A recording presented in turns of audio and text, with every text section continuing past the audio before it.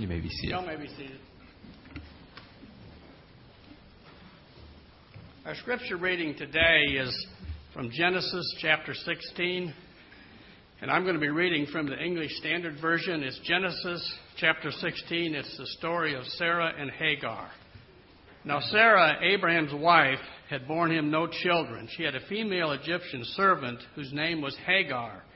And Sarah said to Abram, "Behold now, the Lord has prevented me from bearing children.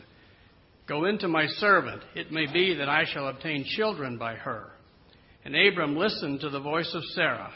So after Abraham had lived 10 years in the land of Canaan, Sarah, Abraham's wife, took Hagar, the Egyptian, her servant, and gave her to Abraham, her husband, as a wife. And he went into Hagar, and she conceived. And when she saw that she had conceived, she looked with contempt on her mistress. And Sarah said to Abram, "May the wrong done to me be on you. I gave my servant to your embrace, and when she saw that she had conceived, she looked on me with contempt. May the Lord judge between you and me." But Abram said to Sarah, "Behold, your servant is in your power. Do to her as you please." Then Sarah dealt harshly with her, and she fled from her. The angel of the Lord found her by a spring of water in the wilderness, the spring on the way to Shur. And he said, "Hagar, servant of Sarah, where have you come from and where are you going?"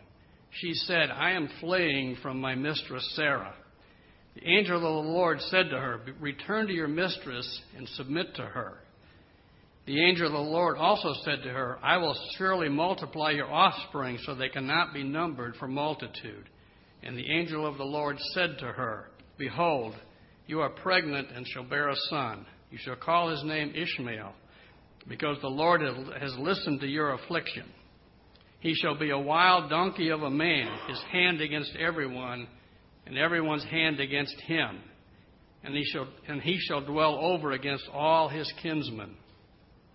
So she called the name of the Lord who spoke to her, "You are a God of seeing." For she said, "Truly, here I have seen him who looks after me." Therefore, the well was called Bir Laharai. It lies between Kadesh and Bered. And Hagar bore Abram a son, and Abram called the name of his son, who Hagar bore Ishmael. Abraham was 86 years old when Hagar bore Ishmael to Abram. The word of the Lord.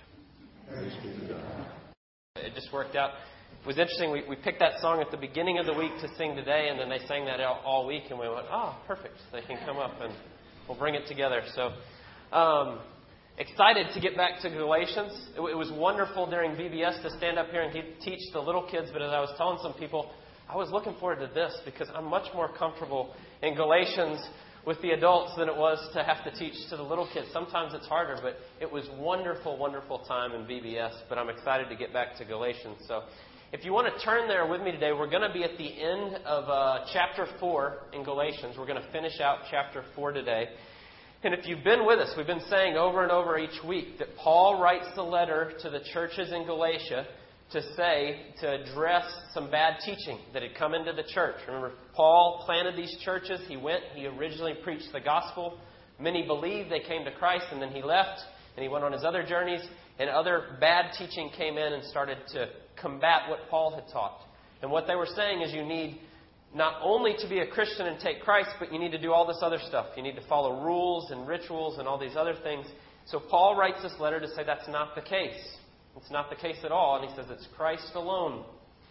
And what we've seen is the first 2 chapters of Galatians very much are Paul's personal defense of himself. Why they should listen to him versus these other teachers. And then chapters 3 and 4, which we're kind of closing out that section today, is very much Paul's theological defense.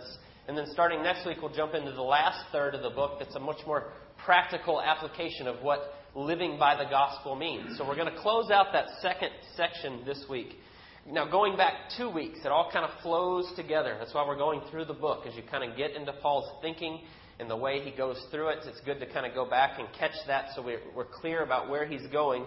And what we see is 2 weeks ago, Paul went into talking about the experiential side of when we cling to Christ alone. And he talked about when we do that, we become adopted as sons. We become sons of God when we put our faith in Christ alone. And what happens is we're heirs through Christ, we become His sons. And he talks about the wonderful beauty of that. And at the end of that passage, at the beginning of chapter 4, we talked about how we get the Holy Spirit. And the Holy Spirit comes in and cries back to the Father. And what a beautiful picture that was. But then the next week we step to Paul talking about the things that take our eyes off of that. The things that take our eyes off of Christ. And what we saw in 4 verse 8, that we become enslaved to those that by nature are not God's. And what we talked about last week is we take our eyes off of Christ and we put other things in His place. And when we do that, those things are idols. That is idolatry. Biblical definition of idolatry is putting something in God's place. And we talked about how that pulls us away from it. Well, today we're going to go and we're going to look at more of Paul's main argument today. Kind of follows that logic that we looked at last week, the things that take our eyes off of Christ. But really the question he's asking, what we're going to see in this passage today is, where is your trust? Are you trusting in yourself and what you can do and how good you are and how well you can follow rules and all the things along that line? Or are you trusting wholly and completely in God? That's what's behind his question. And what we're going to look at today is the way Paul makes his point. Remember, we're at the end of chapter 4, his theological defense. He's going right back into the Old Testament over and over to make his points. Well, today we're going to use the story of Sarah and Hagar that we just read for our first reading. And Paul uses that as his analogy. And he uses it to make all his points. So it's important that we have at least some grasp on that. That's partly why I said last week our first reading usually connects to what we're talking about. Does perfectly today, because we're going to talk a lot about that. And sometimes you get into this section and commentators like to go, oh, this is a really tough section of Galatians because there's all these analogies and all these people and all this. It's really not that hard.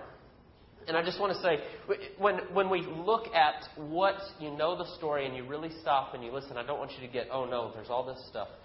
Paul makes a lot of great points and he draws out a lot of connections, but they're pretty clear and they're pretty straightforward when we just stop and look at it. So don't let that scare you off from this section. The things he mentions, he makes great connections with. So let's read the passage. And then we'll jump into those and we'll look at some of those connections that Paul makes with the Old Testament and that story that we just read earlier. So let's look at verses 21 to 31. That's where we're going to be this morning. And he starts this way in this section. Tell me, you who desire to be under the law, do you not listen to the law?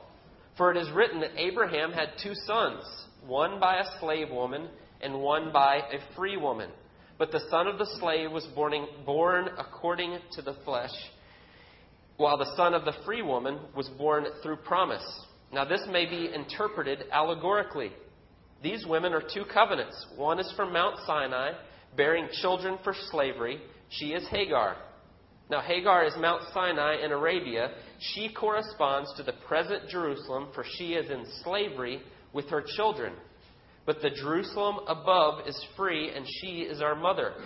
For it is written, Rejoice, O barren ones who does not bear. Break forth and cry aloud, you who are not in labor. For the children of the desolate one will be more than those of the one who has a husband. Now you, brothers, like Isaac, are children of promise.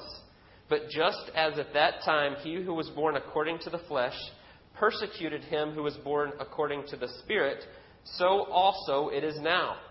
But what does the Scripture say? Cast out the slave woman and her son, for the son of the slave woman shall not inherit with the son of the free woman.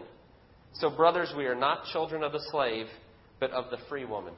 Let's pray, and then we're going to look at what Paul and the argument he's making and the connections he's drawing. So, dear Lord, we thank you for your word. Thank you for what it teaches us. I thank you for this wonderful teaching that reaches back to the Old Testament and the way you were working with Abraham and Sarah and what you did in that time and how that is fulfilled today in Christ.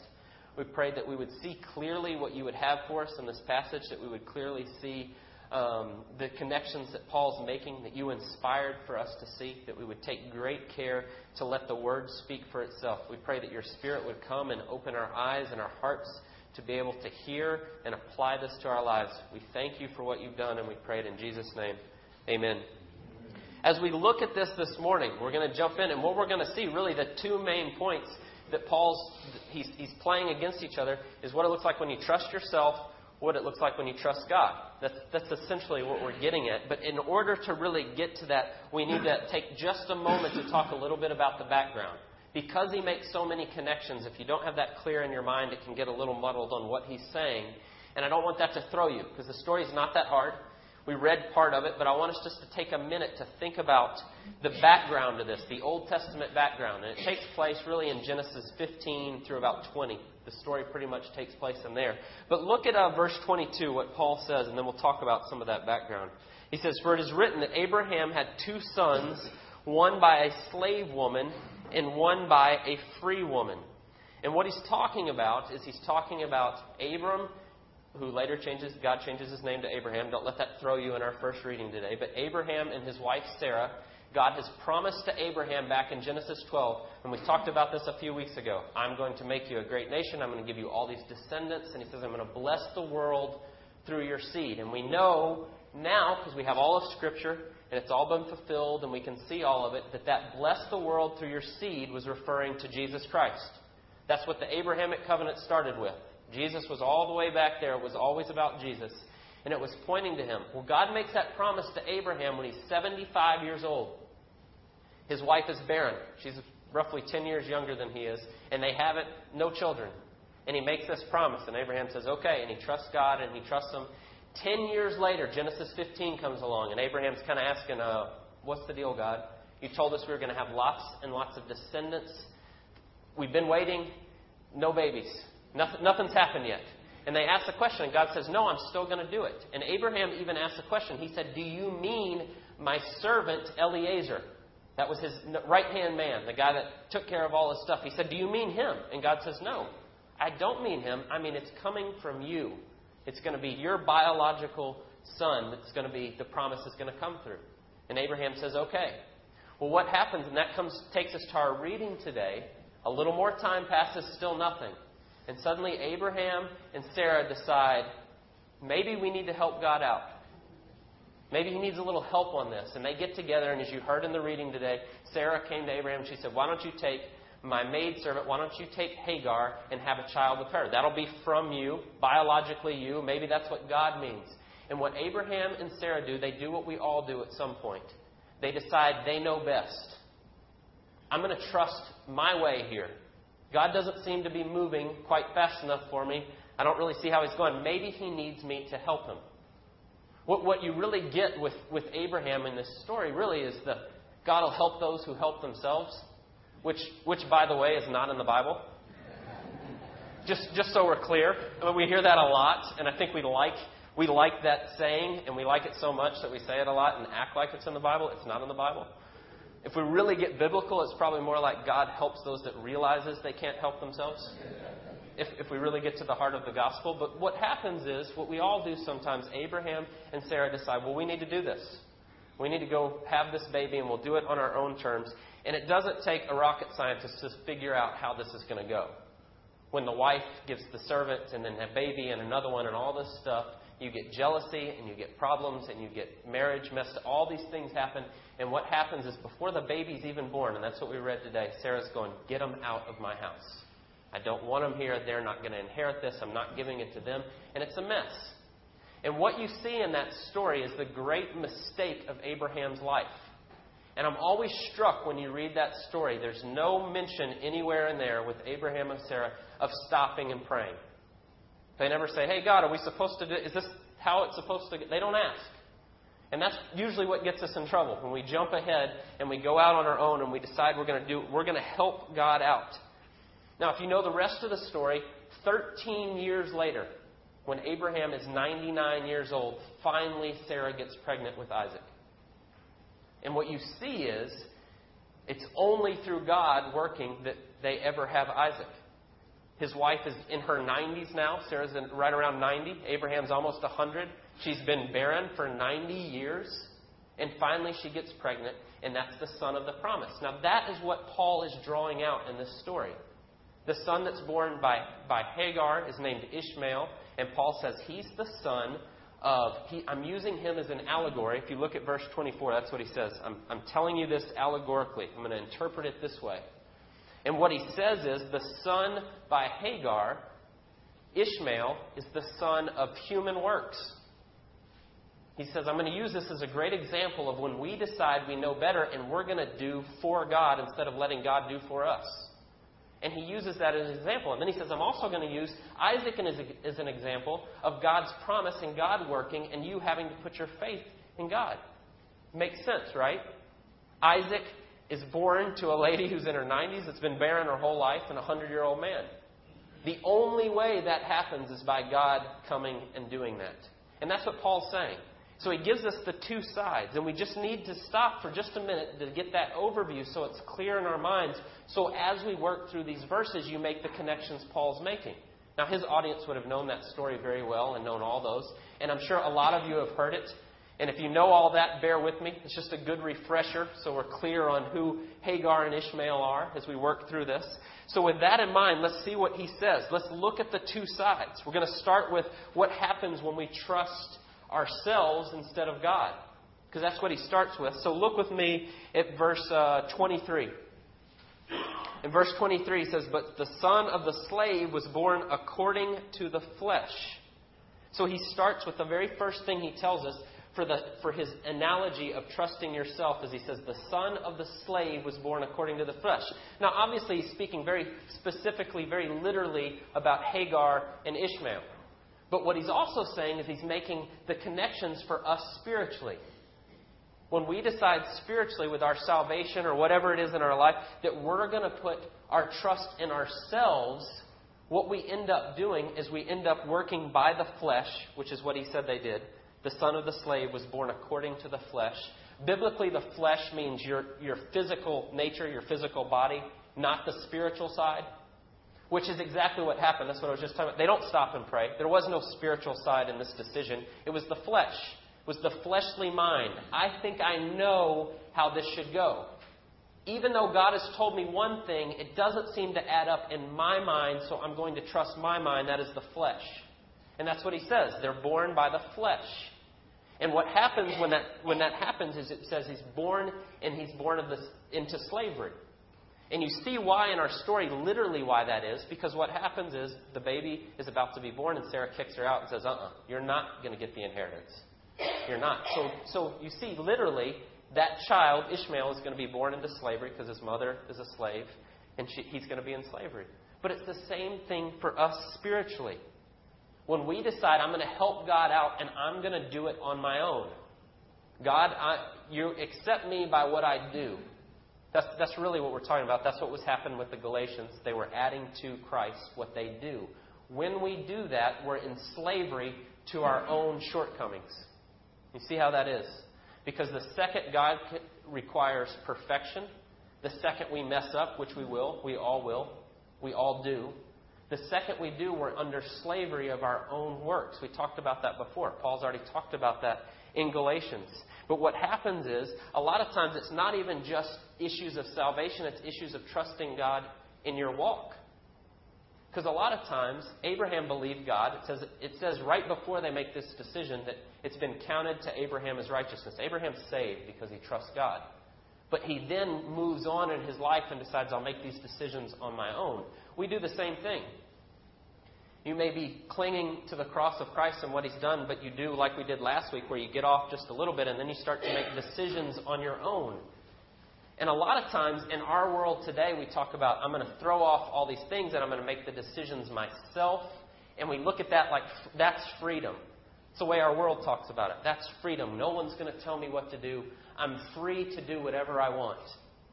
The reality is, though, when you walk away from what God tells you and you say, I'm going to take the reins myself, I'm going to make my decisions, you're entering into a type of slavery. And the reason why, you may think, I'm so free, I'm making these decisions, because it's going to end in destruction. It's going to end badly. I'll give you an example. It's kind of like, I was trying to think of a good way.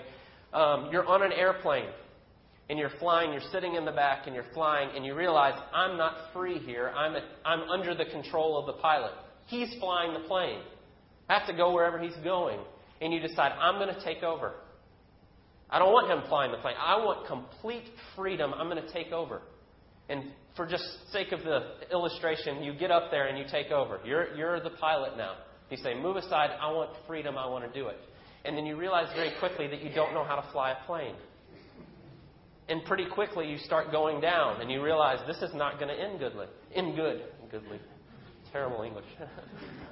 Luckily I'm not teaching the kids because that would be really bad. But it's not going to end good. You start going down and you realize real quickly that, yeah, you're in complete control, but the end road of you being in complete control is you're going to crash and burn here. And that's the reality a lot of times when we say, I want freedom. I'm going to do this myself. I don't need you to tell me, God, I'm going to go out on my own. But the reality is when you reject what God tells us, there's a reason He tells us things. And a lot of times it doesn't add up with our flesh. And that's what He's talking about here. Our flesh leads to our slavery because a lot of times we say, I'll do this on my own, and it's a mess. And the reality is it's true in every issue. When you look at what Scripture says and you decide to throw it off and do it yourself, there's going to be consequences to it. And it's especially true when we talk about salvation. Because if you try to do it yourself, you will never, ever, ever be able to add up. And it's going to be a mess. And you're going to be in slavery under your own inability to add up to what God's perfect law is. You can't do it. So it ends in, the first thing Paul tells us is when we decide to trust ourselves, we end up acting by this flesh and we end up in slavery. But there's another thing he says in verse 30. Look at verse 30 with me. He says, but what does the Scripture say? Cast out the slave woman and her son, for the son of the slave woman shall not inherit with the son of the free woman. What Paul's saying is, when we decide to do it ourselves, remember the son of the slave woman is representing trusting in yourself and your own thinking and your own way. When we do that, we are not going to get God's inheritance. And the reality is because we can't add up. We can never do enough. We can never do enough to be accepted by God. And when we decide to go down that route, it's going to end and we do not get His inheritance.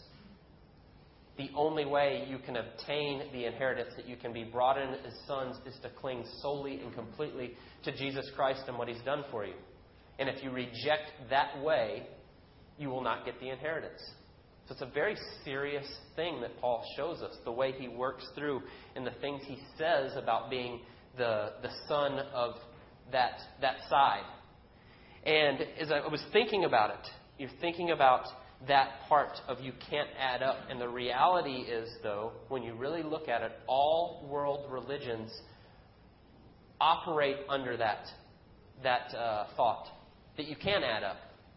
Go look at any religion in the world aside from Christianity, aside from the gospel of Jesus Christ, and you'll see all of them are you do A, B, and C, and if you do it well enough, God will accept you. And it struck me as I read this week, and he talked about the son of the slave woman, and he talks about Hagar, and he talks about Ishmael, and he says all these things over and over.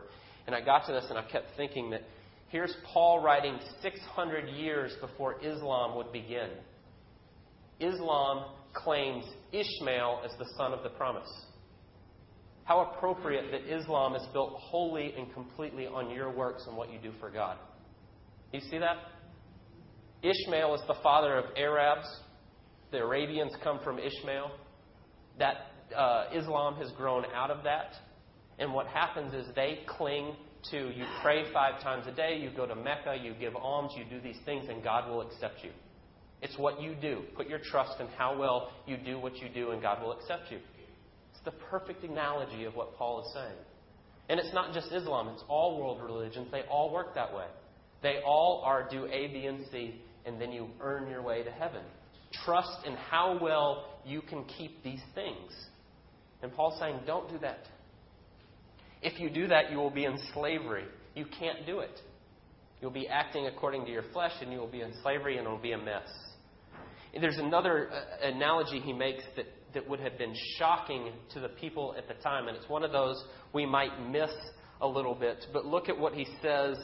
Look at the end of 24 and 25. Now Hagar, or verse 25. Now Hagar is in Mount Sinai in Arabia. She corresponds to the present Jerusalem, for she is in slavery with her children.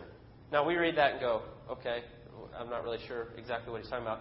What he's saying is he's making the analogy that those that follow this path, this I'm going to do it myself path like Hagar, like this represents, He says that's what present Jerusalem is like. What he's saying to his audience is, to Jews of that day that are God's promised people, he says, no. Now that you've rejected Christ and you're adding all this other stuff, you're just like the son that got kicked out that doesn't get the promise. That would have been very shocking to Jews to hear that. What he's saying is, you're just like the Arabians. They would have said, what? That would have been think about even the present day implications if you say that to Jews. To the Jewish nation. You're just like the Arabians. You're just like sons of Ishmael. That's what Paul was saying. And the reality is, because they're trusting in themselves, that's a very shocking thing that he says. Before we move to the flip side, the trusting God completely, I want you just to think about this for a second this morning. Are you doing this at all today? Is there anything in your life that you're trusting yourself for instead of God? Maybe it is salvation. Maybe you think, I'm saved by keeping the Ten Commandments. I'm saved by keeping Jesus' teaching. That's exactly what Paul says here too as well, because look at verse 24. He says, now this may be interpreted allegorically. These women are two covenants. One is from Mount Sinai, bearing children for slavery. She is Hagar. What happened at Mount Sinai? 10 Commandments. It's where God gives the 10 Commandments. Paul's saying, if you're clinging to the 10 Commandments, you're just like Hagar. You're just like the ones that are trusting yourself. If you're clinging to the 10 Commandments for your salvation, you're in trouble. That's what he's saying. And it may not be as big as that. Maybe you're clinging to Jesus for your salvation, but you have lots of issues in your life that you're holding so tightly. I've got to figure this out. I've got to do this. It works all the way down the line. You're either trusting yourself or you're trusting God. I want you to think about where your trust is this morning in everything in your life. Are you trusting God for every bit of it? Because let's look what happens when you trust God. That's the second part. When you cling to His promises and you trust Him versus trusting yourself. Look at the second part of verse 23.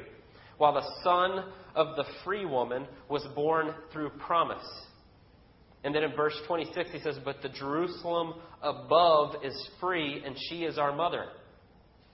The first main point that Paul makes is when you trust Christ alone and you put your faith completely and totally in Him, you have freedom. You're freed from the things that you can't add up. You're freed from your own works. Because if you go the other route and you're going to trust yourself, the second you mess up, it starts piling on. And Paul says you go to the other side and you trust God and you're freed from all that because you're not saved by you. You are saved by Christ alone and what He's done for you. That is a radically freeing thing. It's no longer all about, oh no, I made this mistake, or way back when I did this, or yesterday I slipped up and did this. You're not saved by you. You're not saved by your works. You're not putting your trust in how good your performance is. You're putting your trust in what Jesus Christ did for you. Huge, huge difference. And what we get is it's freeing. It's radically freeing. Because remember what the Galatians were being taught. Remember who Paul's writing to at that moment. They're being taught, Jesus came and He saved you and He did all this stuff. Now your part is keep the law, keep the rules, keep the rituals. And what they were saying is God meets you most of the way, but you've got to do the rest. You've got to get there. And Paul's saying, no. Christ did all of it. Your part is you put your faith in what Jesus did for you. Your part is not God helps those that helps themselves. Your part is God helps those that are desperately, completely lost and they need Him to do it for them. That's the difference. And the difference is that's radically freeing because it's no longer about your works. It's no longer all about your stuff. Now that doesn't mean we throw out any good works. The Bible clearly teaches that when you grasp that, you will have good works as a way of thanking God for what He's done for you. But it's not how you're saved. And there's a big, big difference. But that's not all he says. Look at verse 27. It's a beautiful, wonderful picture when you grasp what he's saying here. For it is written, rejoice, O barren one who does not bear. Break forth and cry aloud, you who are not in labor, for the children of the desolate one will be more than those of the one who has a husband. And Paul's taking Isaiah and he's quoting it and he's applying it to Sarah and to Hagar. And what he's saying is, worldly wisdom says, yes, it makes sense that you would have a baby through Hagar. She's the young one, she's fertile, Sarah's very old and she's barren. It makes sense, Abraham, for you to do that. That's the way the world thinks. Think about that situation today. Abraham is 85 years old with his 75-year-old wife, and they haven't been able to have kids. What would the world say if they say, well, we're just going to wait on God to give us a child? They would laugh at him. And they'd say, well, you need a surrogate, and you need to do whatever. And basically, you need to take someone just like Hagar, and you need to have a baby, and that's what you should do. What Paul's saying is, no, that's not how God works. He says, rejoice, the barren one, Sarah. I'm going to work through this. And what it's teaching us spiritually, what Paul's saying is, those that are saved, those that come to Christ in faith, are not the ones that have it all together. It's not God looking for, oh, you're pretty good, so I'll save you. That's not how it works. If that was or a lot of times we think, I've got to get everything together before I go to church. My life is a mess and I need to get things a little better and then I'll go to church. No. Don't do that. Don't believe that lie. The reality is no one is beyond God's reach. His grace is big enough to meet you right where you are, no matter what you've done or how bad you think it is or where you've been. That's not the case. It's not you've got to get it together and then He's going to bring you. It's He goes to the barren ones. He goes to the places where it looks completely lost. How in the world that person is so far from God? God can get anyone. Because He's God. And He's sovereign. And He's good. And He does. And you hear story after story of people that you would think, how in the world are they ever going to come to faith? And it's not about... as I read this week and just thinking about this point, I kept thinking about in Matthew 9 where Jesus calls Matthew, the tax collector, the worst of the worst. And He says, come on, come follow me. And then He goes to his house and He sits with all Matthew's friends and they're all messed up. And the religious leaders are going, what is he doing? Why is he with those people? Right? They're thinking, if God's going to save anybody, He's going to save us because we're so religious and we're so together and we're so presentable. And Jesus turns to him and He says, I didn't come for the ones that think they've got it all together. I came for people who are sinners. I came for people who are hopelessly lost, which is all of us. It's just whether or not we realize it. But that's what Jesus said. I didn't come for the ones that polish up well and look good. I came for the ones that are lost. And that's what Paul's telling us here. There's no one that's beyond God's reach. And you don't have to pull it together to make it look so good so that He can save you. That's not how He works. What it takes is you just realize, you just laying it at His feet and saying, I don't have anything to offer here. It's completely and totally you. Right? And what you come to when you think about that is it's either I'm going to trust in myself. Oh, I'm pretty presentable. God will probably like me. You're trusting in yourself. Or you come to the other side and you say, I don't have anything to offer here. All that's left is I have to trust God and Him alone and what He's done for me in Christ. And that's what Paul's showing us by using that quote. So if you think today, as I was talking about before, you're holding things back, the same is true. If you think today, I've done too many bad things. I've made too many mistakes. I am too far. No, you're not.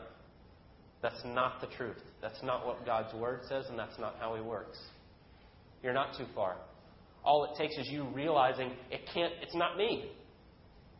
It's not in me. It's not about me. It's about what He's done for me, and I don't have anything to offer, and I'm just going to humbly lay it at His feet.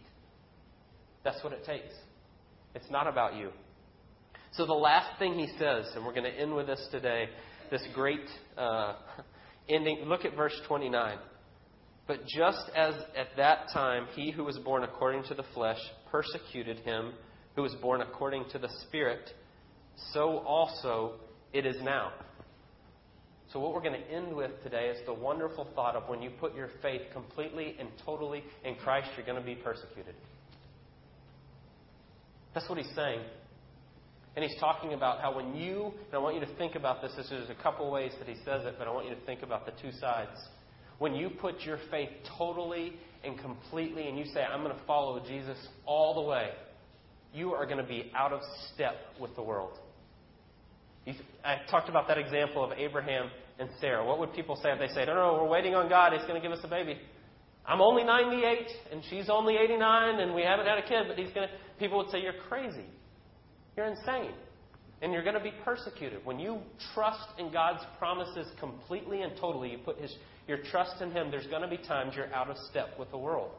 But the sad truth of this passage, when you look at it in context, he says, those who are born according to the flesh persecuted him who was born according to the Spirit. What he's talking about is the most religious people are going to persecute those who live by grace.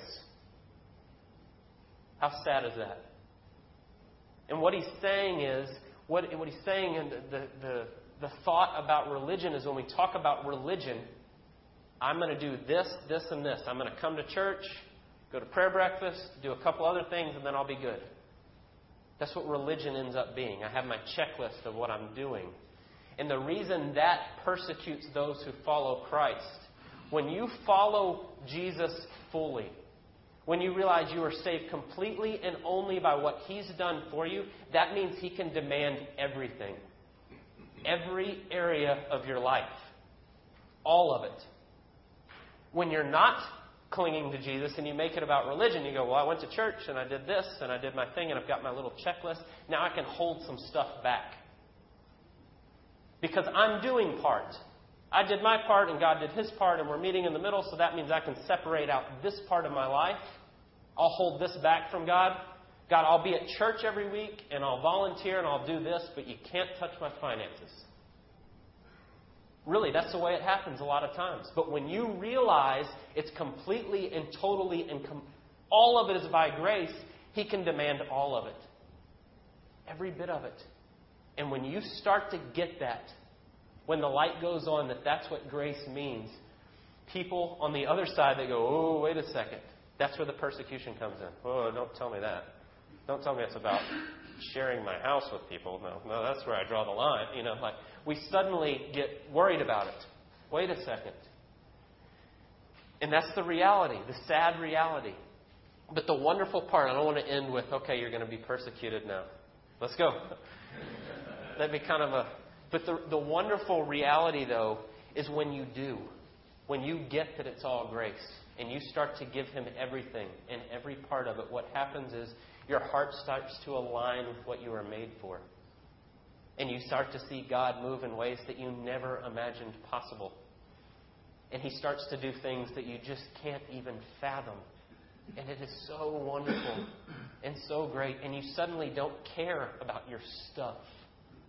Or it's mine and I'm holding this part. It's all yours, God. I don't care. Show me your glory. Work through this.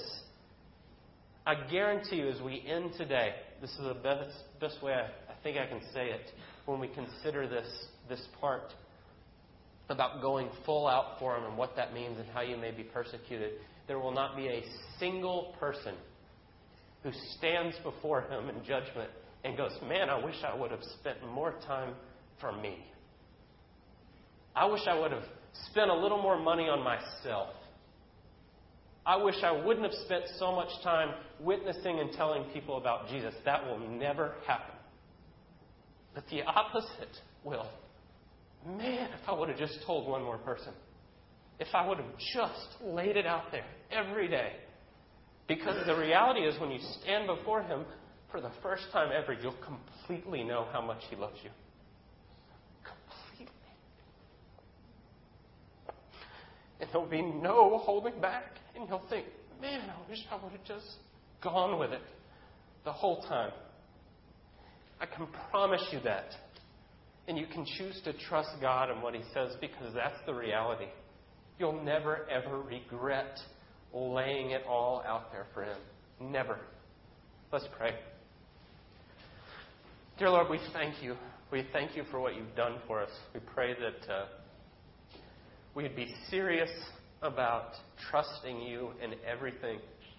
We know how hard it is sometimes when we're faced with struggles and frustrations. It's easy when the world says one thing to think of the merit in it. It's hard sometimes to look and just trust You alone. I pray that we would, that we'd be a church that's so moved by what you've done for us that we seek to trust you in every single area.